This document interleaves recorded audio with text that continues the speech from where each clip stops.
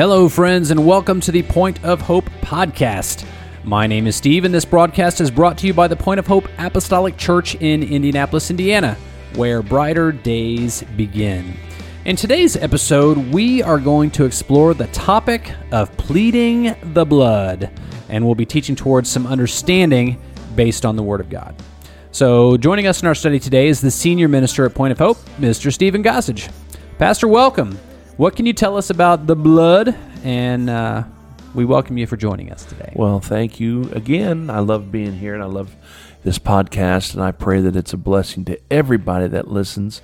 And whether it crosses your theological swords, I hope that maybe you at least listen to another perspective that maybe persuade you or give you some kind of strength in your position. I don't know, whatever it is, but we just want you to engage and listen and enjoy. And we're going to talk about the blood today, and I'm going to throw the ball right back at you and start us off. And I am not fair catching this thing. I'm grabbing it. We are going to run. Let's go. Because the blood of Jesus is an important topic. So, and I will form the wedge for you. Yeah. Okay. Thank you.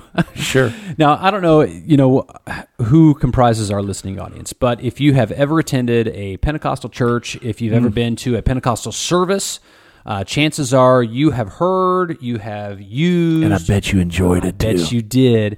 But you have heard the phrase, "I plead the blood." Yes. Now, some people might ask, what is that? What does that mean? They may not know. So I just wanted to talk about that a little bit. We recently had a service where one of the ministers here said, in the old days, every song we sang was about the blood, and everything was about the blood. And I looked over to my 9-year-old and I thought, does this kid know what pleading the blood is? Mm-hmm. Because I pleaded over him, but is he receiving it? So, right. The Passover in the Old Testament Scripture is the focal point of understanding the power of the blood. Mm-hmm. So all sacrifices that proceeded afterwards under the Mosaic system were founded on this principle, that through the blood of animal sacrifice, there would be deliverance, there would be protection, there would be a God-provided future. And this awesome forecasting picture was fulfilled in the person of Jesus Christ. Mm-hmm. Now, Jesus hadn't even begun his ministry when he appeared in the water of the Jordan River to be baptized. And it was John the Baptist who announced of him, saying, "Behold the Lamb of God, which taketh away the sin of the world." Now, that's John 1:29. Now, everybody who was there, they understood the implication of what he was saying, but it was difficult for them to come to terms with the idea that you've got the Messiah, who is the king, but he's also the sacrifice, who is the lamb. Mm-hmm. So John was raising a signal not only to that day, but to all in history. So when we deal with the subject of blood too, we're not dealing with some gory residue of ancient human superstition. When we talk about the blood of Jesus, we are dealing with that which the Scriptures refer to as precious for its exceptional value to address man's sin, man's need for a Savior, man's failure, and man's bondage. Its value is related to the immeasurable price of human liberty from the bondage of spiritual torment. That's good. So the blood of Jesus is the central justified factor in all of that human order. And so central is it that the Bible says that Jesus' blood will be the theme of our praise forever and ever and ever. So this concept of pleading the blood, so it has its roots in Pentecostal tradition. So come back with me. It's a tradition that's necessary and important to continue upholding. We've talked privately and maybe through our time here about the Azusa Street and the revival there. And there are stories of people coming to receive prayer, to receive healing. And there was a gentleman there named William J. Seymour. Yes. And he was a one-eyed African-American man. He was leading that Azusa Street revival, and he would plead the blood over the sick. And they were healed. Yes. And they would receive the baptism of the Holy Spirit with the evidence of speaking in other tongues. Mm-hmm. Now, when we're talking about pleading the blood. Now, that just for clarification, that is the onset of the latter-day revival, outpouring of the Holy Ghost. Yes. Yes. So when we talk about pleading the blood, we aren't talking about begging God to do something. Right. Pleading the blood it should not be considered a desperation exercise. God has not called us to come begging before Him. Many were raised in an environment where they maybe hear the words, "Father God, keep them under the blood of Jesus," or "Lord, we cover this situation with the blood of Jesus." And even before it was understood by young or new believers, we believed in the power of the blood because we believed in Jesus and that the cross was the instrument of redemption which broke the power of hell. Yes. So pleading the blood of Jesus, it's not some type of superstitious application of a magical formula of words. It's a spiritual dynamic that is being applied.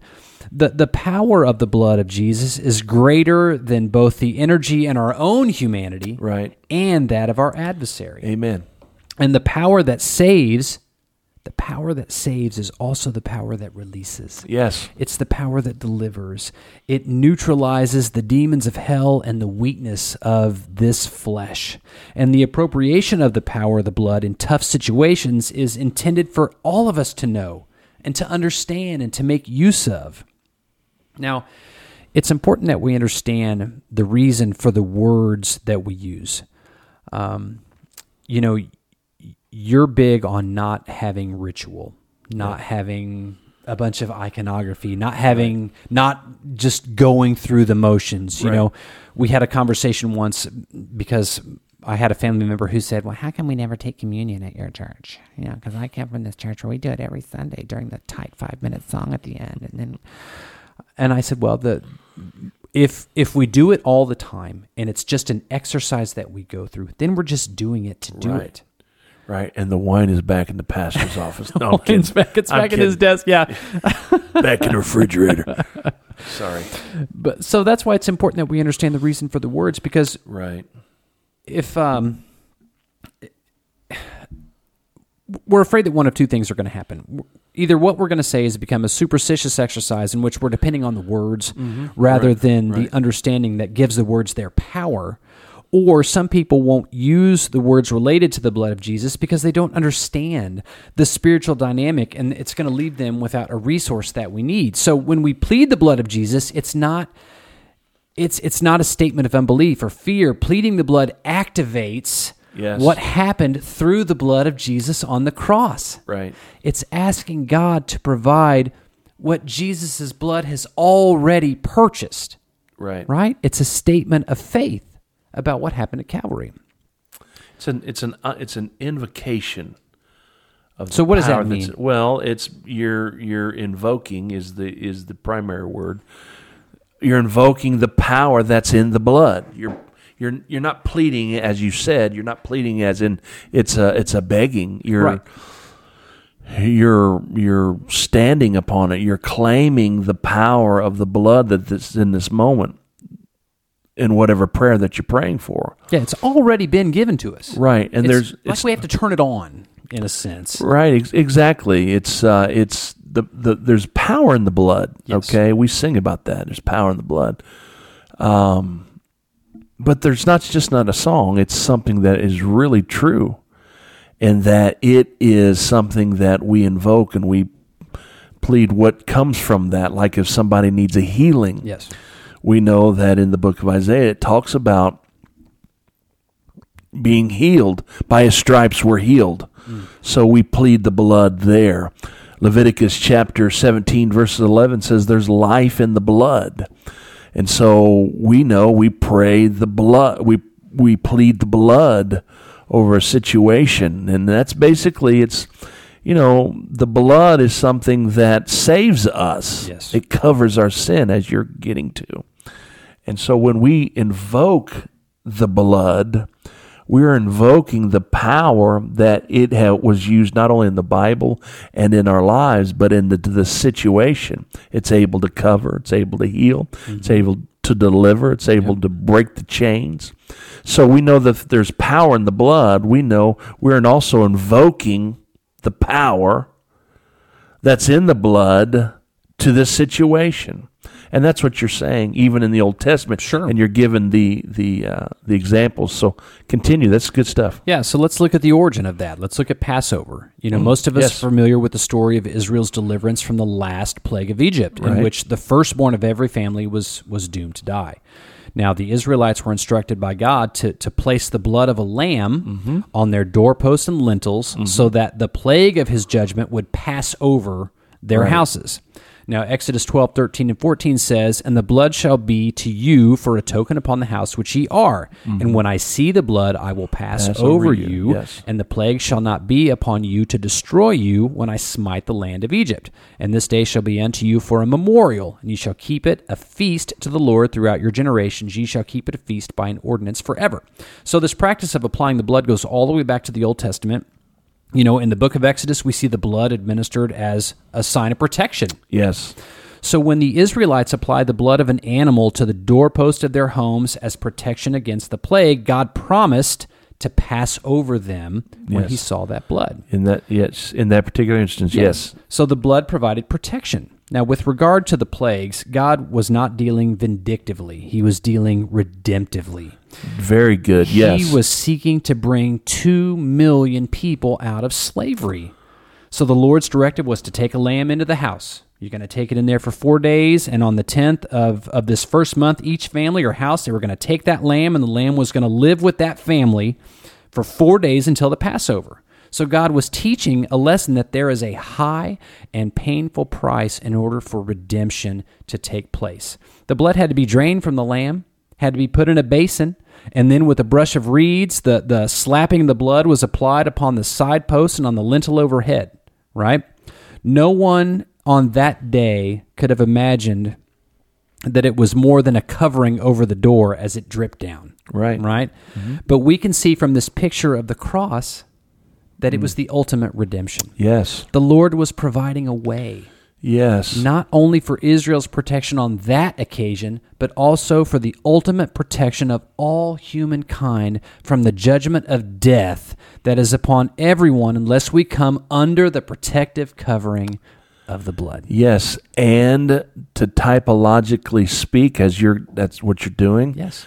To talk about that covering and the doorposts and lintels, typologically parallel, as it were, maybe I just did a double positive or double negative on English there, but is that the lintels, the door, is the entryway to the home, much like the heart is to your soul. Yes. And so as the blood is applied to the proverbial heart, it protects your soul, as it were. And so that covering is still happening even today for the purpose of drawing them out of their Egypt, our spiritual Egypt, into a land of Canaan, promised land, heaven. Yep. So yes, this is good stuff, and it's solid, and I hope that people can really grasp a hold of what you're saying because it's very important. Yeah, Continue. so by Yes. the blood of the Lamb, there came the breaking of the yoke of the Pharaoh's strength to retain them. Right. And God's covenant people were released from that bondage literally overnight. Now, it was a Yes. miracle by every measure, and it's become a central point of worship to this day in the Jewish tradition still. Mm-hmm. Now, the Lord makes the Passover an important beginning point. Now, in Exodus 12:2, we read, "This month shall be unto you the beginning of months. It shall be the first month of the year to you." So he's saying that what happens through this blood is going to open the door to a new day for you. Like Israel, you may be right now at what seems to be the end of your own hope, the end of your own strength, but through the power of the blood, there comes the promise to you, just as it came to Israel so long ago. This will be the beginning of days to you. And in addition to protection and deliverance, there's fresh hope in that blood. Now, as the blood was put over the door, it was a testimony that there was a place of safety for anybody who wanted to come in from the circle of death. Now, the record of Scripture is that there were some Egyptians who did. Some Egyptians came to the Jewish households. They saw the power of the God who had already visited fierce judgments upon the land, and they believed that he was the God of all, and they went into those Jewish households for protection.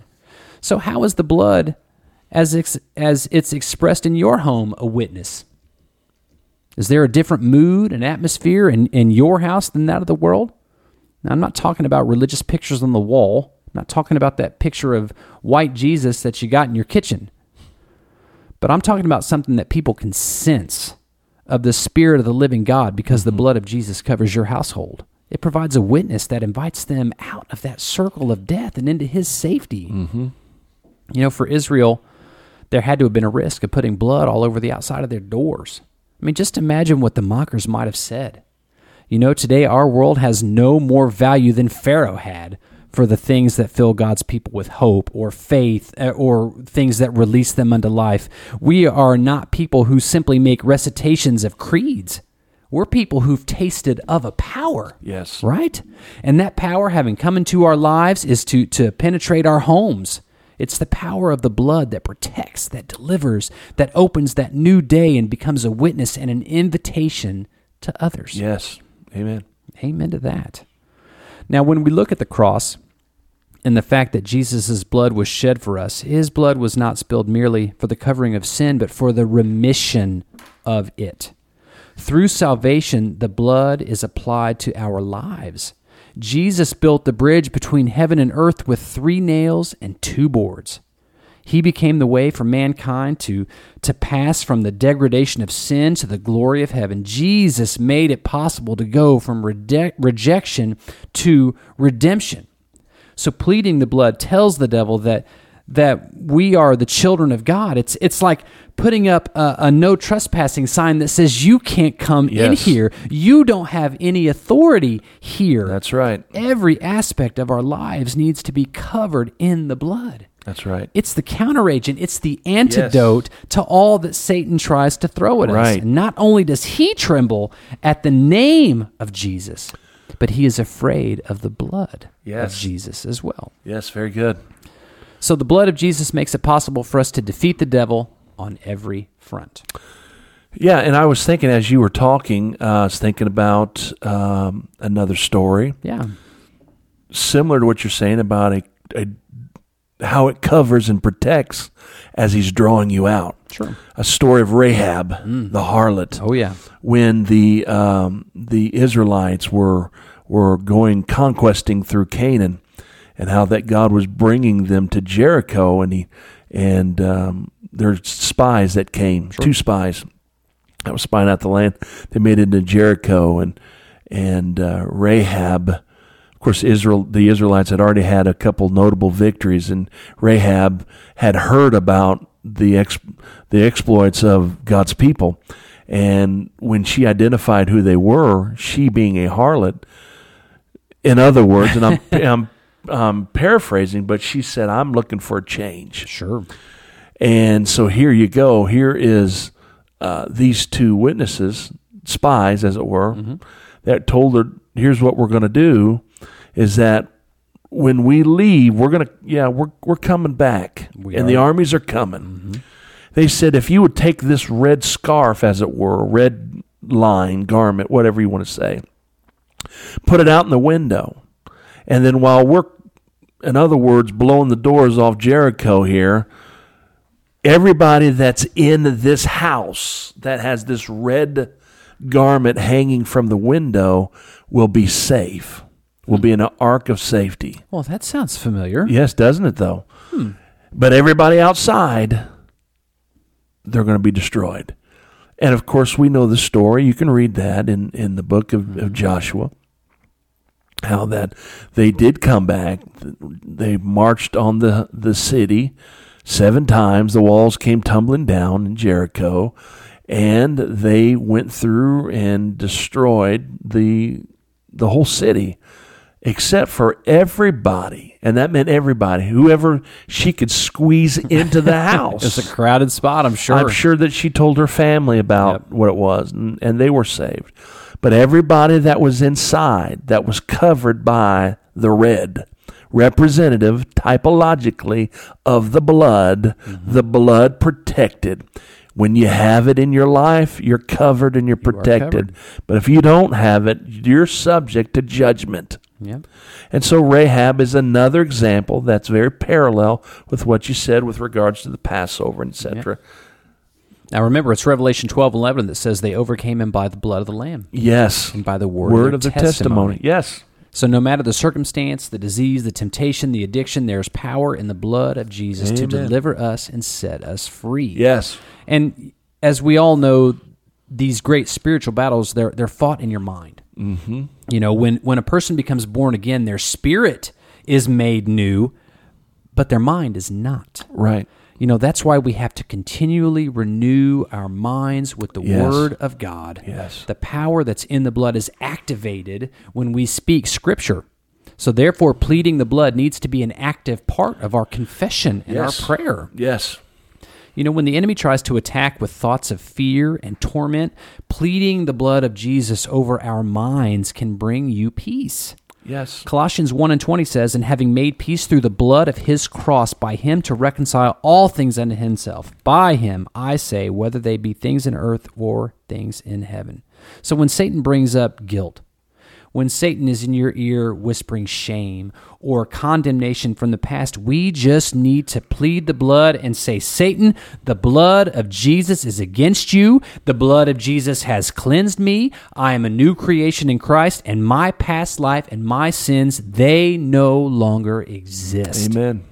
So when we understand how to use the power of the blood, we can apply it to every single thing in our lives. Yes. We can apply it to our homes, to our families, to our finances. You know, the blood that ran down the cross and onto the ground is still flowing today. It never changes. It never loses its power, Never. we can depend on it in any situation. Yes, amen. I love the lines in the song, one of the songs that we sing here, and I am going to spare you all and not sing it today, but it's the blood that gives me strength. Yes. From day to day, it will never lose its power. power. Yes. From the highest mountain to the lowest mountain. Yes, good stuff. And I know that it works because it saved me. Yes. And I know that it works because it has healed me. It has restored me. You know, there is an abiding presence in the power of the blood of Jesus all the time in every situation in which we apply it. We are not peddling in the realm of superstition. We are functioning in the realm of the supernatural. Mm-hmm. Because it's invisible, it ought not to be seen as anything less real than the power that moved through Egypt in the night. Right. You know, when the host of Egyptians were slain. That next day, there was nobody who thought the people who put the blood on their houses were just superstitious, crazy people. Right.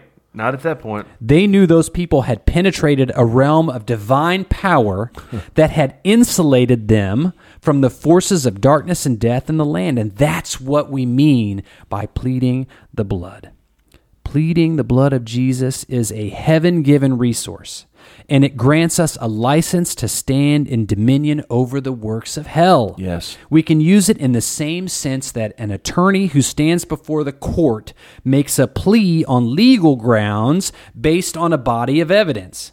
So when you and I come before the court in heaven, and in every circumstance that we face in life, we have the legal right through the blood of Jesus to enter a plea. Yes. And to lay claim to the evidence, which is his slain body and his shed blood, which is proven to neutralize the power of sin, the power of affliction, the power of death, and the power of hell. It is to that fact that I make my plea when I plead the blood of Jesus, whether it's a demonic attack, a physical attack, a personal attack, condemnation, or even the temptation to sin. Yes. You know, there is no circumstance in life to which the blood of Jesus isn't key to God's releasing, protecting, resolving power, whether it's removing the potential of confusion, overcoming the impact of rebellion, breaking the torment of fear or shame of the past. When we plead the blood, we are to do so in the understanding sense with the firepower of the supernatural, and on the basis that the body of evidence that through the blood of Jesus Christ, that all hell has been broken in its power, that all sin has been neutralized, that the power of death is overwhelmed, and every human need paid for once and for all. That's amazing. And that is pleading the blood. That's very good. That's good stuff. I've often asked myself the question, what's the most powerful aspect of Calvary? That is tough. Was it the fact that Jesus was born to die and that he went to the cross and the act of nailing him to the cross, was that what saved us? I don't think so. Although it's part of it. And it is powerful. Was it the fact that when he said it is finished and his body, after being wrecked, and he died and the Holy Ghost was given, was that the most powerful aspect of Calvary? I don't think so, but it's part of it. It is part of it. Was it the blood when it shed and probably dripped down that precious body of Jesus and it finally hit the earth? The Bible says, and you can read it, when the blood was shed and when the giving, the passing, it is finished of Jesus, the Bible says that the earth shook. So was it any of those by itself? No. But was it all of that? Yes. And it was when the blood hit the ground, if I could be dramatic. Sure. It hit it and the blood shook. And when he said it is finished, the Bible says the veil of the temple was rent in twain. And I imagine it got dark and everything shook. And in that moment, everyone who was there was like, oh boy. Yes. And in fact, the Roman centurions that were nearby second guess what they had just done. And that's what the blood will do. It'll bring you clarity. It'll shake your world. Hello. It'll bring you deliverance. And it'll tear down anything that separates you and God. And that's why you don't need a priest. You don't need a go-between between you and the Shekinah glory of God in the holiest of holies. You've been made nigh by, the Bible says, by the blood of Christ. Yes, amen. So it is the blood that saves us. Yes. It is the blood that keeps us. It's the blood that strengthens us. And it's the blood that we can utilize for anything that comes against us. Yeah, and I can tell you that I've mentioned this before, coming out of a big botch church for almost 10 years where I never heard about the Holy Ghost. I certainly never heard about the blood of Jesus. Crazy. And I don't know if it's because they think it's not palatable or it's such a pillar. Well, we know this. To tell in this generation, this culture, okay, when we talk about killing animals to shed their blood, what they did in the Old Testament to cover sin, which was a temporary sacrifice. Which is why they had to do it over and over and over. Right, daily. Which actually started back in the garden when God made him the covering. Right, exactly. You can find it all the way back there. All the way back. Yeah, so there's context there. But, nobody wants to talk about that. The blood is not clean. People want a clean Christianity. They want to be able, without any accountability is what I'm trying to say. And the blood is bloody. It's nasty.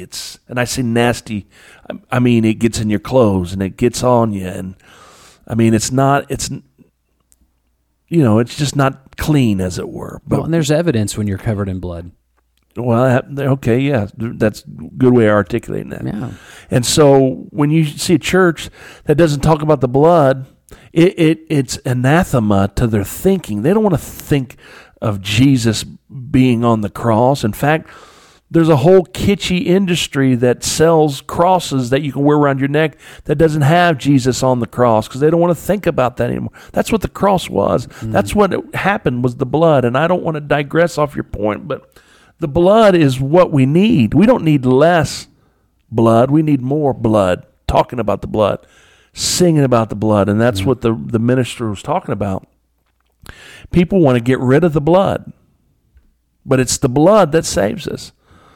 Yeah, and I think where I was going with that too was if you're in a church that you're not hearing that, then you should pray that God takes you to a place where you can get revelation of why that's important. Right. And then pray that God sends you a preacher to preach to you why that's important. Yeah, the blood is everything. It's not just something. It's everything. It's everything. Yeah. And it's an answer for everything in your life. Yes. So that's all the time we have for this episode today. I pray that this was a blessing for you and that you will join us as we continue to study God's Word. You can find this and all of our episodes at pohpodcast.com, along with links to your favorite streaming platforms, or search for Point of Hope Podcast on YouTube. Don't forget to subscribe, enable notifications, and share. Yes. So that you won't miss a single episode. If you have any questions, comments, you want to complain, go ahead and send them to pohcontent@gmail.com, and we will respond on this very program using your name. I thought you were going to say POH, we don't care. Yeah. Address it to the brick wall behind me. Right. Hey, and if you're praying, be sure to use the blood. See what happens. See what happens. It'll change your life. Amen. So thank you, Pastor, for leading us today, and thank you all for listening. You know, I wrote the lyrics to that song. Yeah.